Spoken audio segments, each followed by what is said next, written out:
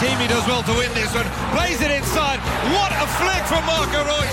Sancho, still Sancho. Plays it out wide for Götze. 3-0. Absolutely superb for Borussia Dortmund. Reus, it opens up again for Marco Reus. Ball out wide, looking for Guerrero. It's 4. Sancho finding Witsel. Opens up for Witsel from distance. In off the post.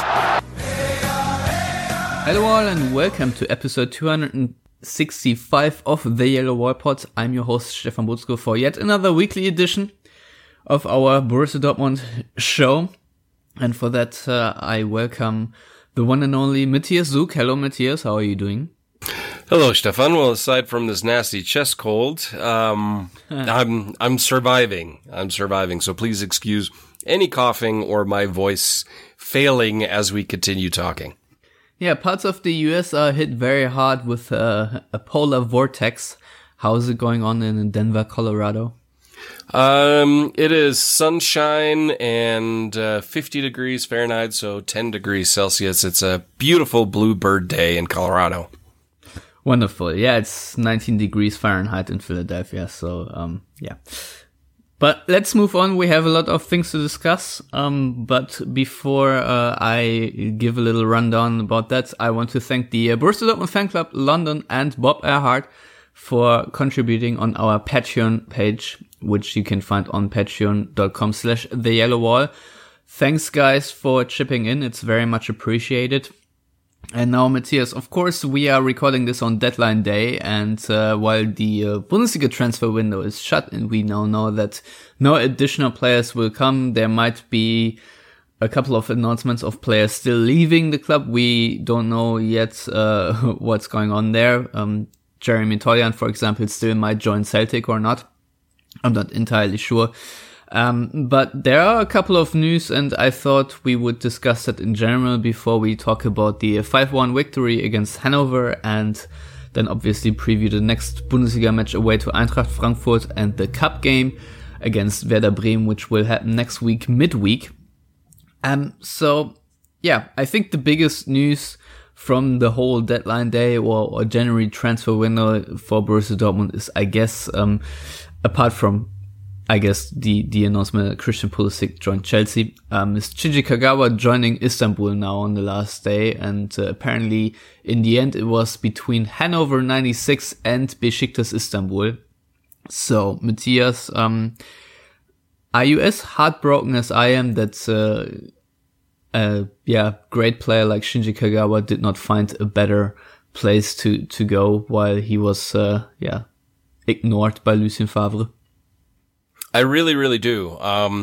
Obviously, he was a key figure in the two great years under Jürgen Klopp, or won the double, of course, before he went to Manchester United, where it didn't quite work out, came back, had a good impact at Dortmund, didn't quite go back to the Shinji of old, but still played very, very well. And for some reason, under Lucien Favre, it's just didn't work out. For once, I actually watched Doppelpass because they had the entire episode on YouTube, and it had Raphael Honigstein and Sebastian Kehl on it. So I figured there are at least two people there that know what they're talking about. And Sebastian Kehl was obviously asked about it, and he said, we would never force a player out, especially not a player as esteemed and who's done so much for the club as Shinji Kagawa. But for one reason or another, he just isn't in the plans of the manager. And, he said it, you could tell he was a little saddened by it because obviously he played with Shinji Kagawa. But it was very matter of fact in the statement. And I think only Lucien Favre can answer why, as a number 10 option, especially now playing a 4-2-3-1 again, which is the system under which, Kagawa flourished under Klopp. He never really got a chance. I have no idea. Even the few times he did play, he actually played quite well. So it's a shame to see him go. It's a shame that he's going to Besiktas. Nothing against the Turkish league, but I would have expected a more prominent club out of, I know he wanted to go to Spain. That was his choice. Sebastian Kehl actually also confirmed that he wanted to go to Sevilla, but it didn't work out. So it's kind of odd that nobody else in Spain came forward. He actually, I think, would have fit in Italy quite well. But it didn't work out there either. And then Hannover, of course, was an absolute no-go. That was just a bizarre thing. Yeah.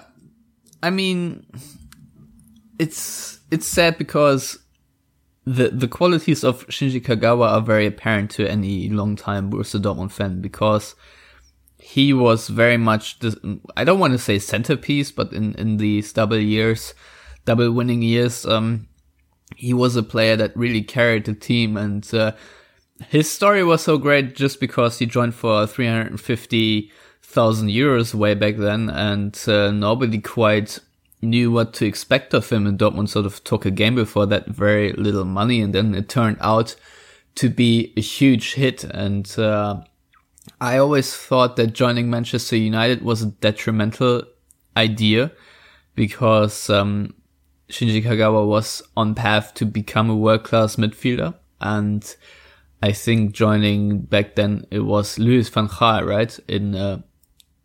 Still Alex Ferguson. It was still Alex Ferguson just prior to the wonderful David Moyes era. Yeah, something like that. And then Shinji Kagawa, played in left midfield and stuff like that, but was not really used as a player like he should have been. Not really utilized well at all by Manchester United, and while he had a couple of good games, he never really showed the consistency.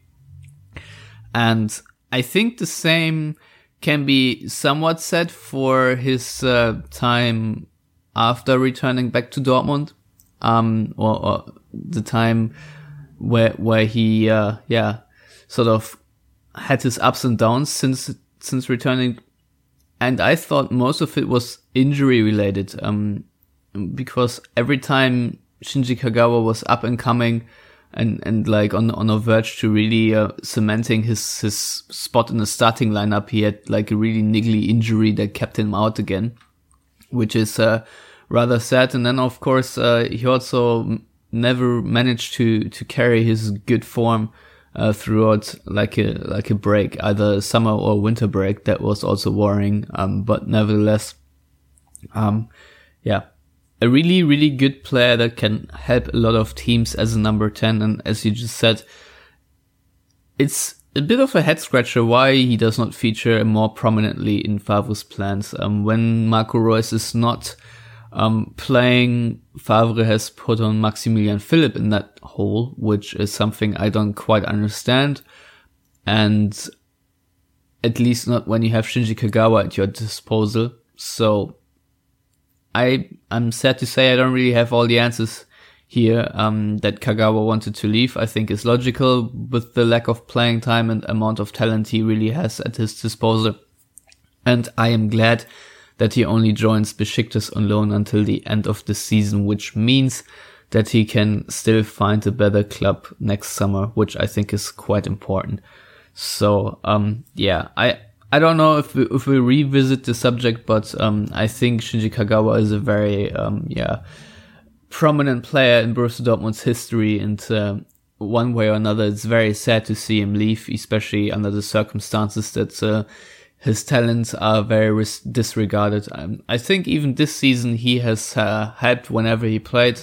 He's still a very intelligent player when it comes to counter-pressing, lest we forget, and especially he had a key part under Peter Stöger until he picked up an injury last season in Dortmund, actually claiming that 4th spot over Bayer Leverkusen, which is still very crucial in the overall development of Dortmund, because if they played Europa League, I don't think they could have acquired talent like Axel Witsel and stuff like that. So let's move on maybe a little bit quicker. News that Cengiz Burnic joining Dynamo Dresden on loan until the end of the season, and I think that's a very good move for him. We all know that he's very talented, but also not really having a chance of finding playing time in Dortmund's first team, and so he needs to be elsewhere.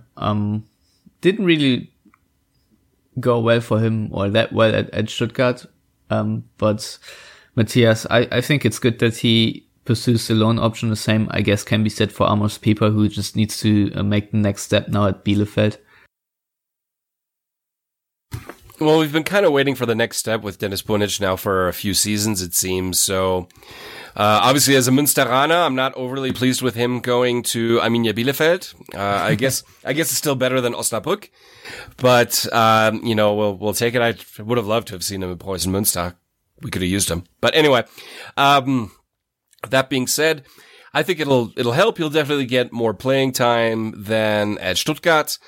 And so that can only help. As it's discussed so many times, practicing with a squad and having a good coach is great, but nothing prepares you and advances your development as much as actually playing. So hopefully, something will come of this and he doesn't fall into the same category as players like Ginczek were for Dortmund, where it's just one loan spell after another, and then finally it's like, okay, it's just not going to work out.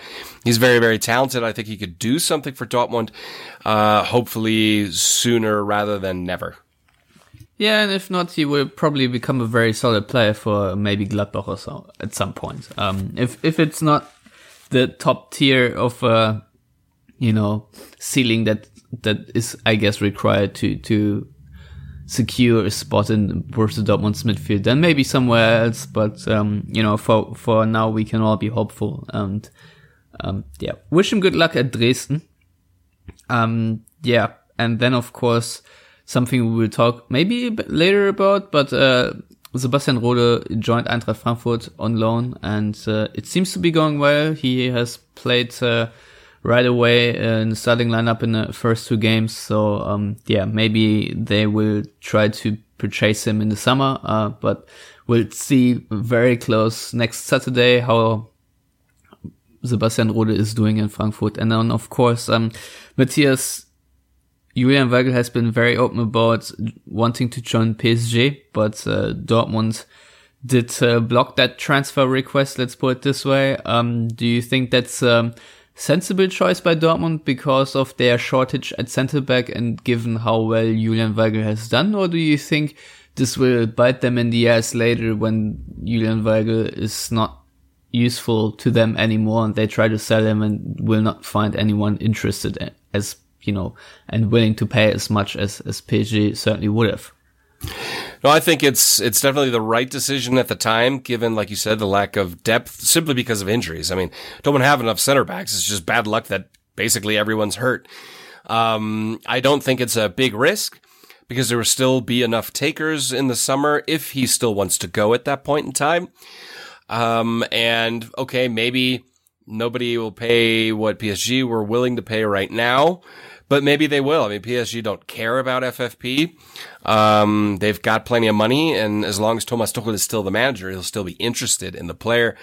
Sebastian Kiel also talked about that, and also mentioned that Julian Weigl, wanted to go, and it's just not going to happen, and Dortmund need that cover, and he's playing exceptionally well as center back, and I'll be honest, I'm surprised at just how well he's playing in that role.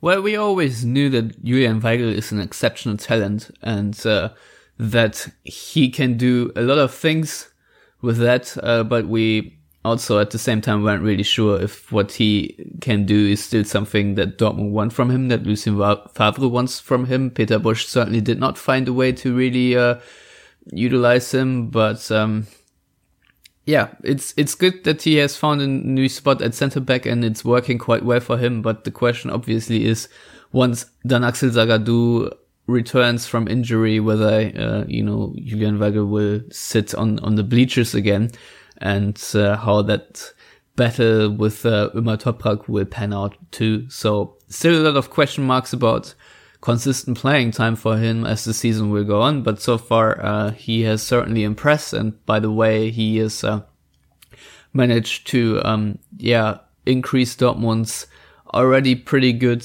way to play from the back, has had to. So there's that. But nevertheless, quite interesting how serious that transfer rumor was. And of course, it's also a sign that Dortmund means serious business this season and will not take any chances on letting players go that could, interfere with their chance of winning the championship, which is makes it, to me, even more alarming for Shinji Kagawa, because they are willing to let him go, I guess. But they have so much depth in that position that, it's sensible, I guess, because if push came to shove, you could still play Christian Pulisic, for example, in that position, or Mario Götze, or I think even Mahmoud Dahoud or so. So Dortmund would have that covered, or could tweak their system a little bit to a 4-3-3 or so, that you have more like 2 number 8 players or whatever. Anyway, enough rambling on that part. On last Saturday, Dortmund broke or equaled, I'm not entirely sure, a new record. 48 points after 19 match days is, I think, best for Dortmund at this point of the season, and a record that did not really impress Lucien Favre, at least on the outside. He, says they are just going from game to game, and Hanover, as a consequence from that 5-1 shellacking, fired Andre Breitenreiter and hired Thomas Doll. So before we talk about that game, on a scale from 1 to 3,000, how ridiculous is that overall decision making by Hanover to fire their coach on the second day after the winter pause, and then hiring the infamous Thomas Doll? 3,000. If that's the max, as ridiculous as goes. I had tweeted it out after it came out that it was Thomas Doll, that obviously a lot of our listeners and a lot of international Borussia Dortmund fans only became supporters of the club a few years after Thomas Doll was let go, and after Jürgen Klopp took over. So many don't remember the direness of the Thomas Doll era in Dortmund. Yes, made a cup final, whoopee ding dong.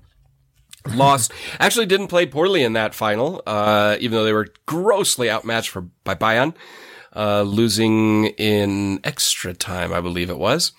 But Thomas Doll, yeah, he did well in Hungary. But again, it's the Hungarian league. No offense to the Hungarian league, but the Hungarian league is not the Bundesliga. And he was best known in Dortmund, obviously, for his rant, his press conference rant, that he had. If you don't know what it is, just look on YouTube. You can find it pretty easily. And to me, it's stupid. I think Andre Breitenreiter is a good coach. I don't think he's a great manager. I don't think you'd put him in the upper echelon of Bundesliga managers, but he's always been able, except for his time at Schalke, but then again, Schalke is its own worst enemy. He's always been able to do a lot with a little. I mean, think of Paderborn, what he did with them, which was exceptional. What he was able to do with Hannover last season was exceptional. And this season, it's just not, it's a second Bundesliga squad, at his disposal at best. With a million injuries. With so many injuries and so many issues. Honestly, I don't understand how you can fire Breitenreiter and not fire Horst Held the same day. I feel bad. I've got a few Hannover friends. I feel bad for them. As far as, Kind goes and what he's tried to do to German football and that club. Yeah, I almost feel like it would be a deserved relegation at this point. Obviously knowing there's still a lot of football left. They're only a point away from safety at this point, I think. Or they're a point away from the relegation playoffs, or whatever it is. Which is basically safety. Which is basically safety. Well, I don't know the way they're playing. So yeah, but they're looking, it's looking pretty bad. It's an idiotic decision. If you're going to sack your manager, you should have done what Leverkusen did, was before the winter break. So you at least have a winter break to work with your players, and bringing in someone like Thomas Doll, it kind of shows how few coaches really wanted to deal with Held and Kind and the situation at that club right now. I mean, if we're honestly a short list of coaches that Hanover could potentially appoint, I think Mirko Slomka was on there as well, wasn't all that prominent to begin with. So I think it's a very unthankful job to coach Hanover to the first place, and I'm pretty sure that Thomas Doll sees it as like an entry point to basically be a Bundesliga coach again, because I don't think there are many other clubs that would even offer him a position. So, maybe we'll start with that game. Then actually, Dortmund obviously with a very prominent scoreline, and I think that was pretty much predictable. Dortmund opened the scoring with a really great strike by Achraf Hakimi from distance after a really nice combination play with Rafael Guerreiro. Hakimi may be a candidate for man of the match in this game, certainly. But even though they took the lead after 24 minutes, until really the floodgates opened after the hour mark, I thought Dortmund had a really lackluster performance. Hanover weren't too shabby. I think even outscored them in terms of shots at halftime at least. So, I mean, in the end, it's 3 points, new records and all that. But I think Marco Reus said it after the game as well that if they play with the energy level they played against Hanover, they will not win too many games, and I very much agree. So, Matthias, what are your takeaways from this game and how Dortmund played? Well, I mean, the first real chance at goal came from Hannover, pretty early on. I can't remember, it was 7th minute or something like that. Roman Bürki with a great save. Hannover should have been given a penalty. Yes. I mean, stone cold penalty. I have no idea why they didn't get one. And that would have been the equalizer. And who knows how the match would have gone from then, because it's almost like once that second goal then finally came in, they just absolutely fell to pieces and couldn't stop Dortmund for want or anything. So it was Dortmund, the hottest team in the Bundesliga. You could maybe argue the hottest team in Europe, taking apart one of the most fragmented, patchworked crisis teams in the Bundesliga and in all of Europe. So, predictable scoreline. I don't think it was flattering for Dortmund. I think that's what the match was. Took a little bit for Dortmund to get going, but Breitenreiter does know how to set up his teams well, and they just fell apart. I mean, the goals, you can't turn to Breitenreiter and say, "Oh, what did you do?" Because some of that was just poor play at the end of the day. And Dortmund played exceptionally well to score those goals. In those 10 minutes, basically. Yeah, I mean, but this is also maybe the quality of a top team. I don't want to harp too much on Dortmund here for playing the way they did, because it was understandable. Everyone at the Worldpod panel in the prediction game had them at double digits.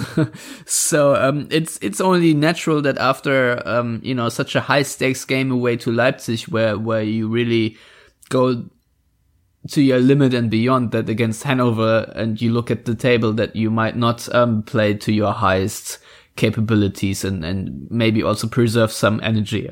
I mean, it's in professional sport, you always talk about how you must have that hunger and greed, but I think there are still a couple of several shades, and Hanover is certainly playing to keep their coach maybe, or whatever they were doing, or just straight up survival. So it's not like the easiest game, but then again, Dortmund also just needs, to shift into 2 gears further for 10 minutes and the cake is eaten, so to speak. So,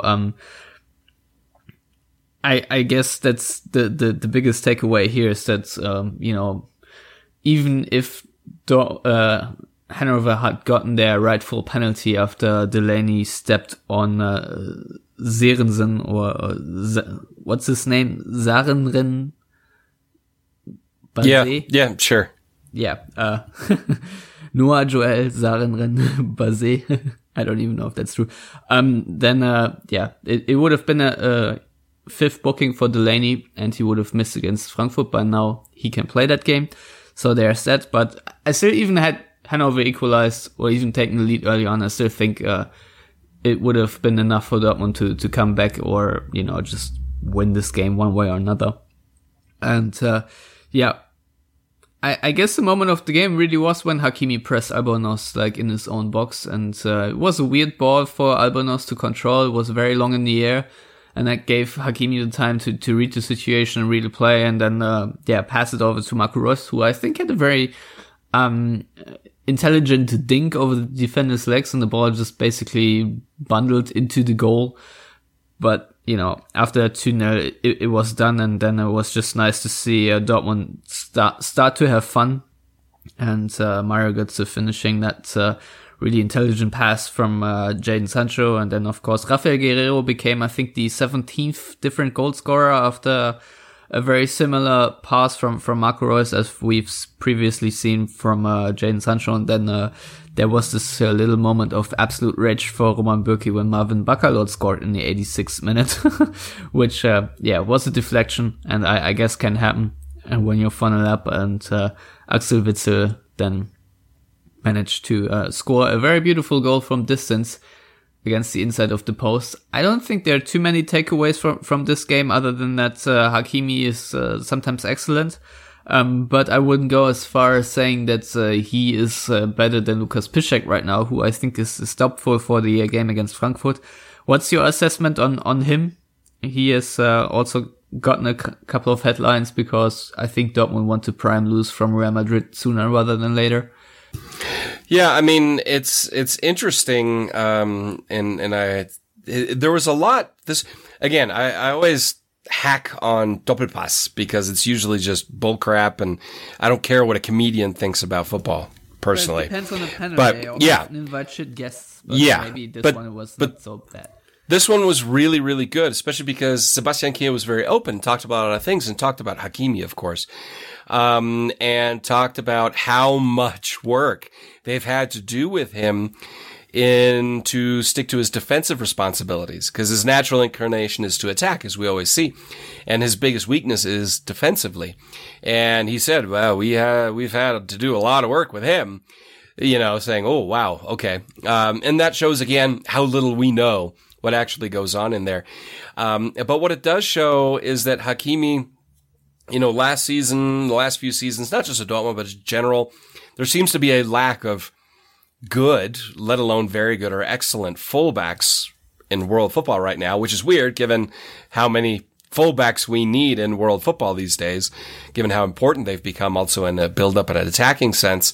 I mean, it's a very complex position, right? You need to move inside to cover for the center backs. You need to move up front and dribble inside and cross and do all these different tasks, and at the same time also run your lung out every single game. So I can understand why with a position that requires that complexity and is not really appreciated in football, that it's not easy to find like star players for that. And I guess the biggest stars in that position are usually the ones that also excel attacking, offensively, like Marcelo, for example. Yeah, and the position has evolved. 10 years ago was probably the simplest position on a football pitch because they were asked, or even 15, 20 years ago for sure, they weren't asked to do much. They were asked to put in some crosses, and defend, and they had a sideline next to them, so they only had to worry about one side of them, whereas a central defender has to worry about everything all the time. And I think Gary Neville actually talked about that it was the easiest position was to play fullback. But that we're going back into the 90s and early 2000s, and now it's evolved so dramatically. But I agree. I think Lukas Piszczek is the more well-rounded of the two, but that's also due to his age, and he's played it longer. I have no major concerns putting Hakimi on the right and Schmelzer on the left against Frankfurt. Frankfurt are dangerous in an attacking sense. They're front three, but I think both those players can deal with it. So I'm not overly concerned. It's funny how if we go back a year or two, everybody was worried about our depth at fullback, and now we're just worried about our depth at center back. Well, again, we weren't really worried about the depth at center back to begin with. I mean, that's just because of injuries, though. Like the fullback depth concern was legit because after Lukas Piszczek and Marcel Schmelzer, there really wasn't anyone who you were confident in relying on, like, throughout the whole season. Like, for example, Jeremy Tolja, another player where I was like, yeah, great, he's going to be a complete help. And Erik Durm, you can say the same about him simply because of his injury woes. that hampered him through a very long time. So, yeah, I think for the first time it's really comforting to have someone, and I think the experiment with Marius Wolf as right back is more or less successful too. So if need be, I think he can play in that position too, really. So I'm a little bit less worried, but obviously if Lukas Piszczek and Marcel Schmelzer both are out injured, and maybe we have that whole thing with Diallo or Guerrero playing as left back again, then I'm also not in complete comfort, to be honest. So, depth is always relative. So, let's keep it this way. But, certainly, very nicely done by him to also move to the inside a little bit more every now and then. And of course, I think it was Mario Götze's goal where his overlapping run really opened up the space for Götze and for Sancho to play that pass. So, he is gaining footballing IQ, I think, visibly, and that is what makes everyone happy, because Lucien Favre and the coaching staff at Dortmund managed to find a way to actually educate him, as I think Sebastian Kehl has revealed in Doppelpass, without going by your word now. So that's very positive for Dortmund, and also, I guess, very positive for the player himself, because he is seeing that the feedback that he's getting in the coaching actually helps him to become a better player, and that's always a very good argument for everyone if they want to stay at a certain club. So, so much for that. And Lars and I, of course, talked about the importance of Rafael Guerreiro on the last episode, and I think we've seen it a little bit confirmed yet again, because he, in my mind, had another pretty good game. So since you had no chance to chime in last week, what are you making of Rafael Guerreiro's rise back to strength? It's great to see. It's like he's got a what is this now, his third spring? I don't know. But he's definitely come back into his own. He's not playing central. He's playing out on the wing. Whereas under Tuchel, of course, he played more centrally, and he's playing extraordinarily well. I'd say this is the best Rafael Guerreiro we've seen at Borussia Dortmund.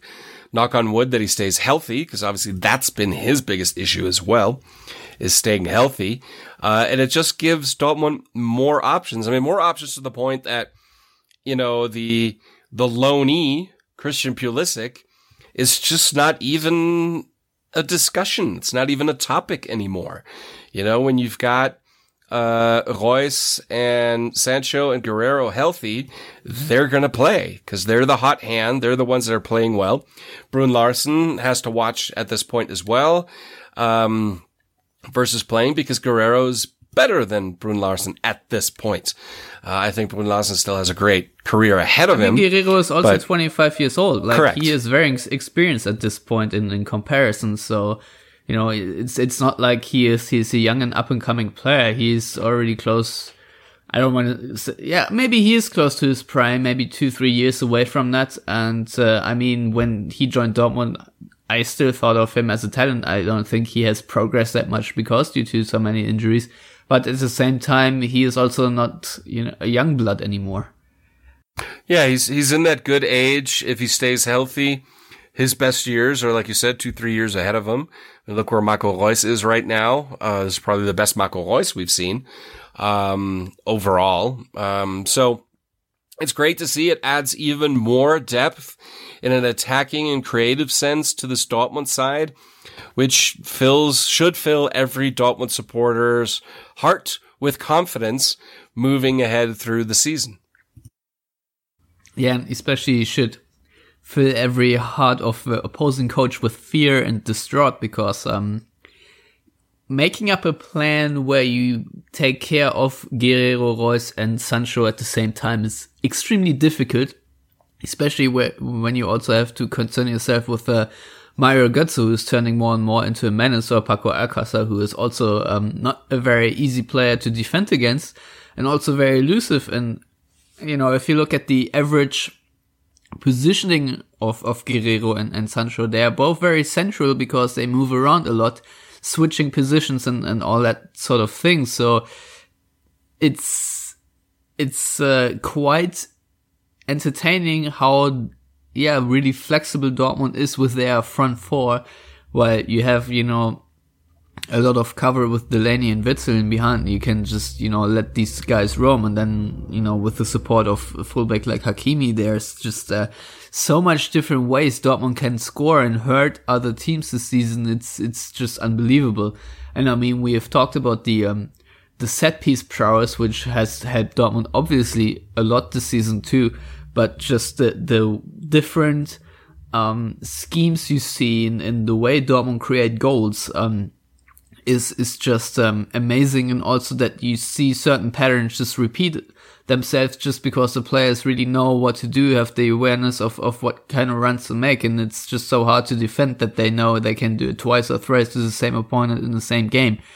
And that's it's really nice to watch because traditionalists of the LOL pod know I'm a fan of the word automatism.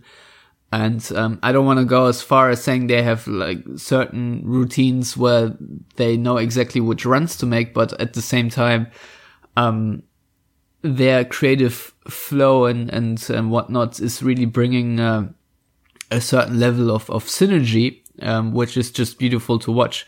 Because to me, that's the biggest strength of Dortmund. It's not like at any given point, a player like Sancho, for example, can just create something by himself, but just the combination play and the level of combination play, the pace it has and the precision at some point is just awesome and breathtaking, and is making this season especially a very, fun season to watch. And I think the best part about it is Dortmund, while having so many great attacking prowess about themselves, they are not, open at the back at all. They have that Lucien Favre balance to themselves, which helps them to have, I think right now, this the second best defense in the league. So that's just great overall to talk about. But at the same time, we also saw how quickly it can deteriorate when both Delaney and Axel Witsel not have their best games. And I think that certainly happened against Hanover, and I'm excited to see what will happen against Frankfurt and Bremen. I don't know if you saw the 2-2 draw between Frankfurt and Bremen on the weekend, which was the Topspiel, but that game was very entertaining. I didn't want it to end because of how entertaining it was. But those are the two next teams Dortmund will play against. Frankfurt now in 5th place with 31 points.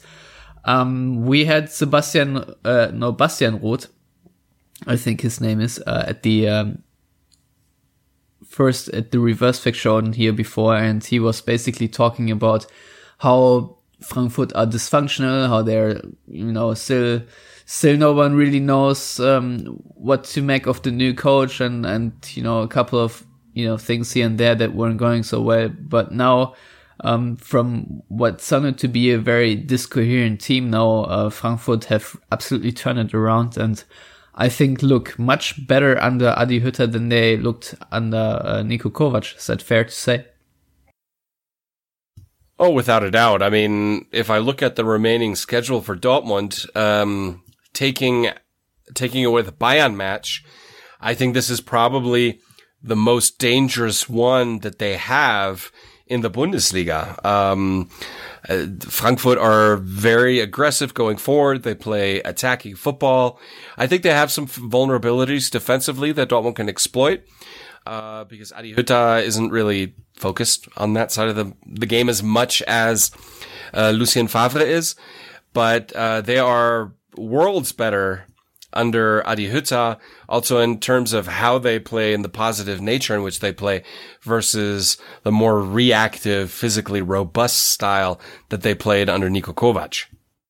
Yeah, and they right now have 3 players that absolutely kill it. Rebic, Aller, and Jovic, which they call the Büffelherde, the, I guess, Buffalo Heat, if you want to translate literally. And those 3 players have very specific skill sets, and really, supplement each other really well and complement each other really well in the way they play.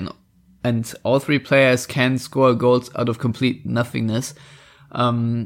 I think people have been most impressed with Jovic and how he has played so far, just because he seems to be more, the most rounded player of all of them, most talented, has incredible technique, while Ante Rebic, I think, has a bit of a Erik Durm first touch sometimes, but, is to be reckoned with. His shooting technique, at least, is really good. And of course, Sebastian Aller is a player I could very much imagine seeing in a Dortmund shirt, not in a too distant future, because he's a player that can really handle the ball well with the back to his goal. There are shades of Robert Lewandowski in the qualities he brings to Frankfurt, and especially against a less robust centre back like, for example, Julian Weigl. I think Aller will have a really easy day. So that's certainly something to think about, and also a player that I think has a really good finishing touch. So as you said and described, it's certainly not going to be easy for Dortmund in this game, but at the same time, Eintracht Frankfurt won 3-1 against Freiburg in their first game, and while they scored a couple of goals out of nothingness and had a couple more chances, Freiburg really dominated for a very long time and were on the verge of coming back into this game. And Bremen-Frankfurt was so interesting because there was no clear team that was dominant.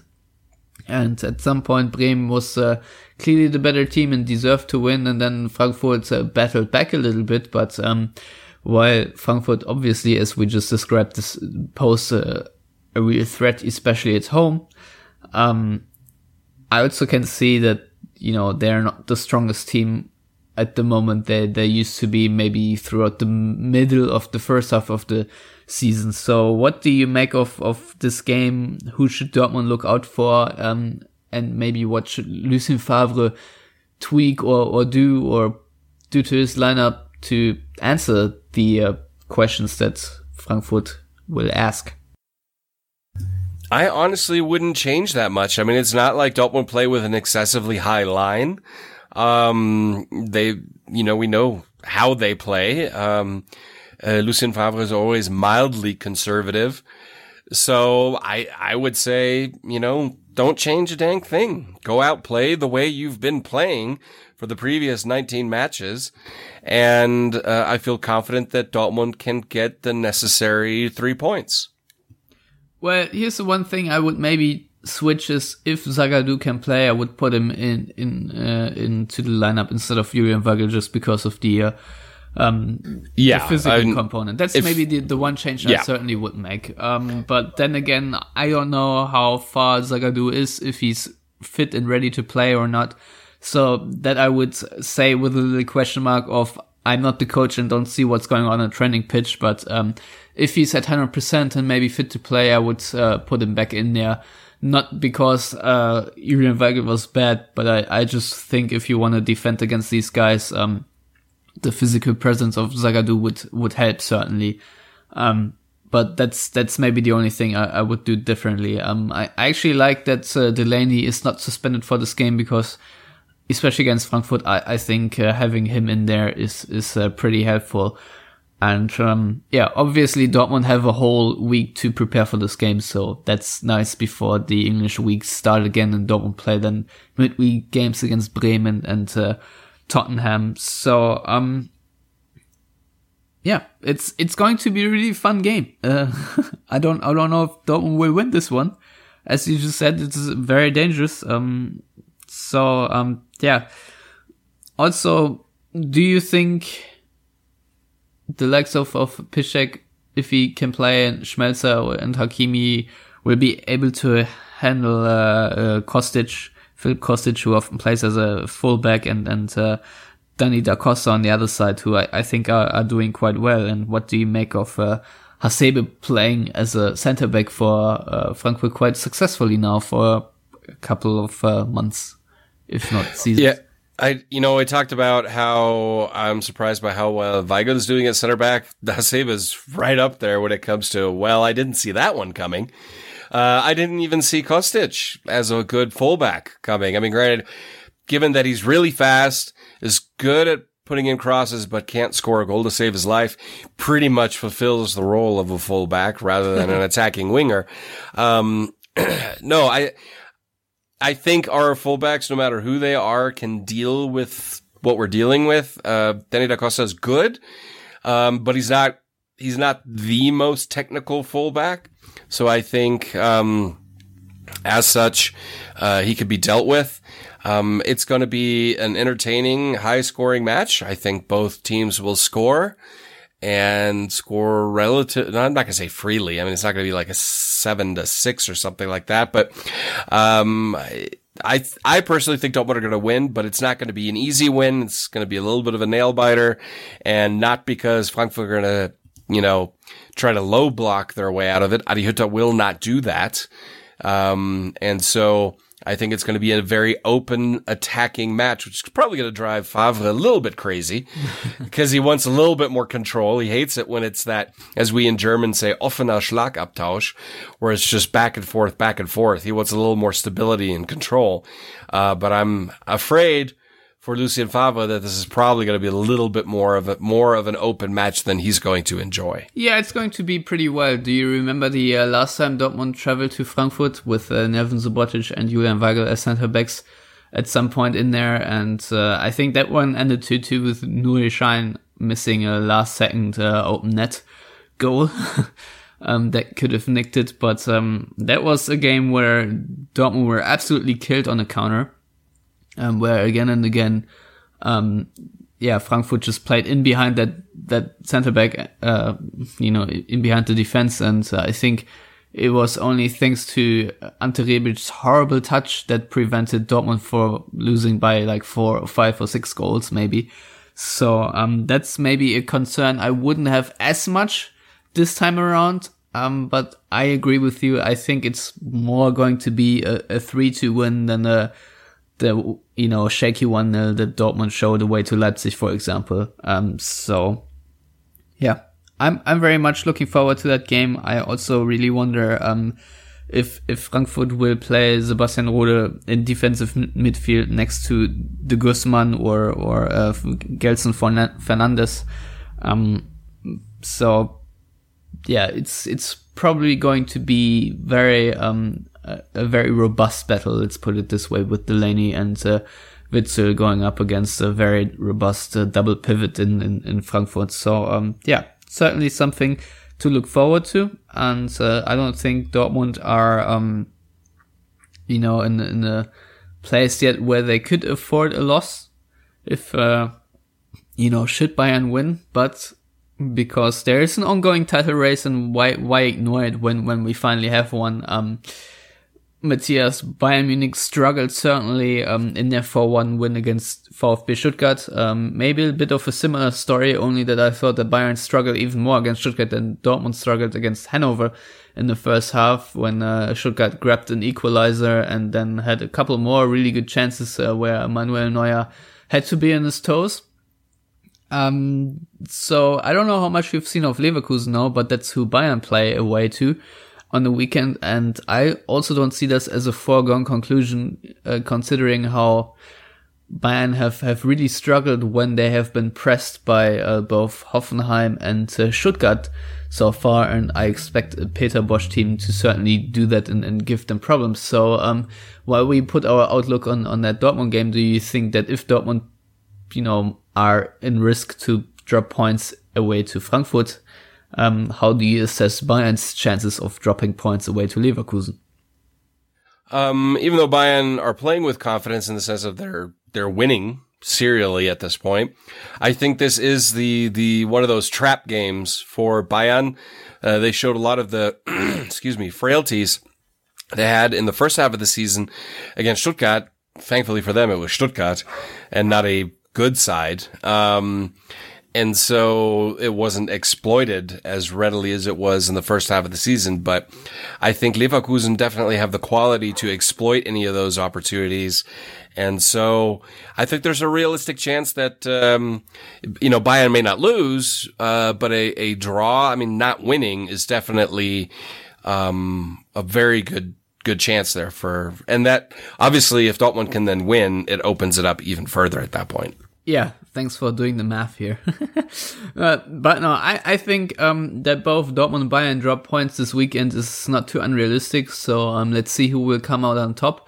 If Dortmund really win the first 3 games against Leipzig, Hannover and Frankfurt and take all 9 points away from that, I think that's a massive feat and should give them a huge boost because I think these 3 fixtures all pose a certain difficulty in themselves. Hannover maybe not so much, but certainly Leipzig and Frankfurt. And if you have these 2 games out of the way with a victory, I think there is very little ahead that should, be complicated for Dortmund. Obviously, every game starts at 0-0 and all that. We all know that. But if Dortmund really come away from the first 9 points, do you think that their chances for really winning the whole thing is are much better than they were at the halfway point, even though the margin of 6 points might remain the same? Oh, without a doubt. I mean, Hannover aside, but Leipzig and Frankfurt and Frankfurt were 2 of those question mark matches where you go, okay, now we'll kind of see what Dortmund are really made of, because obviously the teams are more in flow now than they were the first time they met. You could say Dortmund got a little bit lucky in their first match against Leipzig. They're better than Frankfurt in that match, but yeah, these are the matches that make champions. A very difficult away tie against Leverkusen. Why do I always want to say Leverkusen? Leipzig. And coming away with a 1-0, and then not slipping up when your concentration levels could have slipped up against Hannover. And then if they manage to get all 3 points against a very good Eintracht Frankfurt side, well, yeah, that's where champions are made. Yeah, and then I guess after making predictions real quick, I think Dortmund will win it 3-2. What do you think?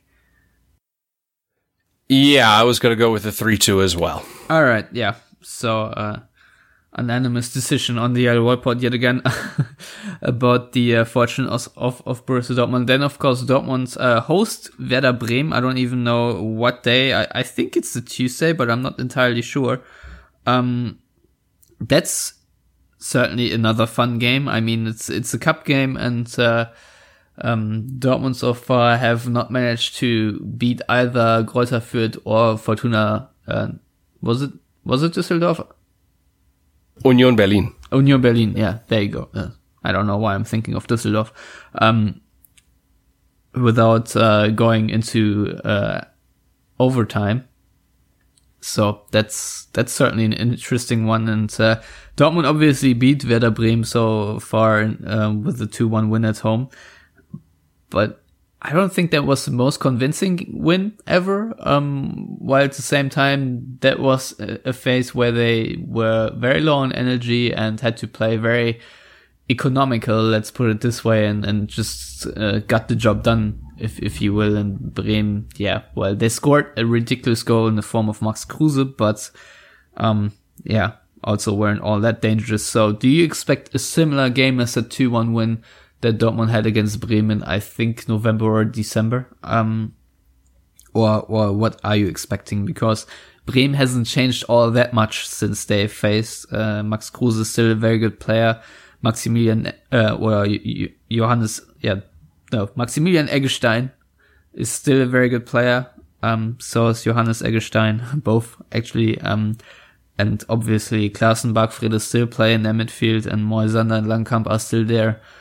Center backs that I don't really rate that highly, and August Simpson and Gabriel Selassie are okay, but not great fullbacks in my view. So a team that has aspirations this season to go to Europe, but nothing more, nothing less. So what do you make of Bremen and their threat they pose in the cup? And maybe do you even want Dortmund to go far in the cup, or do you think maybe it would be nice if Bremen could lift that burden? I want to win every match. I want to win every competition. So no, of course, I want Dortmund to go through and have a treble winning season, of course. Yeah, but, hey, it's as long as you're in the competition, right? I think, with Bremen, the funny thing is, given that it's not a league match, it alleviates some of the pressure to a certain degree. Bremen isn't expected to beat Dortmund. Dortmund is kind of expected to maybe make the final. So it's going to be a tough match that I think will also need more than 90 minutes. Yeah, I could see this being 1-1 after 90 minutes, to be honest. It's, both Frankfurt and Bremen are very tricky games for Dortmund, especially with Bremen also maybe knowing, what to do better this time, than the last time. I think that can help. I think, their coach is, very savvy in what he does, even though he screams a little bit too often at the fourth official, as seen against Frankfurt. But nevertheless, overall a very good team with a lot of wit on the sideline, and we should not forget Nuri Sahin is also someone who closely observes what Dortmund are doing, and hence probably has a couple of ideas up his sleeve again for how to get at them. I think the last time when he played, that wasn't too helpful for Bremen's case, even though he didn't play too badly, but I also still think that gave them a little bit of a disadvantage. So this time around, I would not expect Nuri Sahin to play. So, but this is a midweek game, and Dortmund will start their rotation machine at some point. So, do you see maybe a Christian Pulisic, a Jakob Brun-Larsen, and so on and so forth playing in this game, or even the Hood or so? Or do you think that Lucien Favre will stick to his guns until he feels inclined to rotate? Because the fixtures against Tottenham are not too far away either. It's hard for me to really judge that, because it seems like Lucien Favre isn't the biggest fan of rotation. There were times where we're like, well, he's got to give Reus a break now. I think that is the kind of match where Reus gets a break. Personally, I think Brun-Larsen comes in, you move Guerrero maybe centrally, or Götze in behind, or you start Paco Alcácer for 60 minutes, then bring in Götze. So I think he will rotate. I don't see the double pivot getting rotated, because it doesn't seem like he ever wants to do that. And obviously the back line is dictated by health at that point. So I wouldn't be surprised if the 3 or the attacking 4 gets mixed up a little bit. I still expect Sancho to play. But I wouldn't be surprised if Brun-Larsen gets a start, and maybe Maximilian Philipp gets a start, and Paco Alcácer gets a start as well. If Alcácer does not start against Frankfurt, then I'm pretty sure he will start against Bremen, to be honest. Because there will be, let's say, enough time for him to maybe recover fully, because we must not forget Alcácer, with still dragging some injury through the winter camp, was not really at 100% to go into the start of this season. So it was not really much of a surprise that he is yet to start, and especially with Mario Götze playing the way he is, there's also not too much reason actually to drop Götze. But at the same time, you want to have Alcácer starting more games. So yeah, a tricky one for Favre, but that's what I expect. Maybe a little bit of rotation, and I think because of that, this game will be decided in overtime. So yeah. Yet again, Dortmund probably going 120 minutes. Who knows if it will yield in penalties or not. So far, Dortmund have always managed to very closely avoid that. So we'll see what happens this time. But I think they're gonna nick it in overtime, especially because they will be handed a 4th substitution, and that's always an advantage for the better team. I think, and Dortmund have a really good bench this season, which is undeniable. Especially if you then maybe bring on Jadon Sancho or so, even, or Dahoud or whoever, that still can make a difference. I think there's enough options there, or even the Maximilian Philipp can wreak havoc from the bench, especially when center backs get a little bit tired, and then he gets a shooting opportunity because his technique is excellent, and every time there's an opening, I feel like if he just pulls the trigger, there's a very good chance of him scoring. So, yeah, 2 great games to look forward to. And I must say, I don't know about you, Matthias, but if we think about, the great Bundesliga teams and great maybe rivalries or just fixtures that warm our heart, Frankfurt and Bremen are certainly top of that list, while maybe Frankfurt, Leipzig and Hoffenheim not so much. So yeah, just also from terms in terms of atmosphere and stuff like that, just great fixtures. Yeah, completely agree. All right. Anything left that we need to address, or should we leave it at that and discuss then the results and preview the Tottenham game and whatnot next week? Who do Dortmund play in the Bundesliga after Frankfurt? I don't even know anymore. Hoffenheim are next up after that, so that's the Saturday 3:30 p.m. kickoff. So another difficult match. So it's coming thick and fast for Borussia Dortmund. So obviously there's going to be a lot to talk about after these 2 difficult matches and ahead of the Hoffenheim and then Tottenham match coming a bit after that.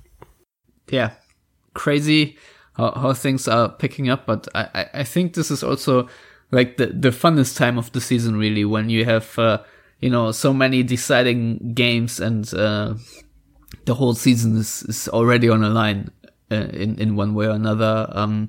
So yeah, but I've heard that Harry Kane and I think Dele Alli also are already out for the Tottenham game.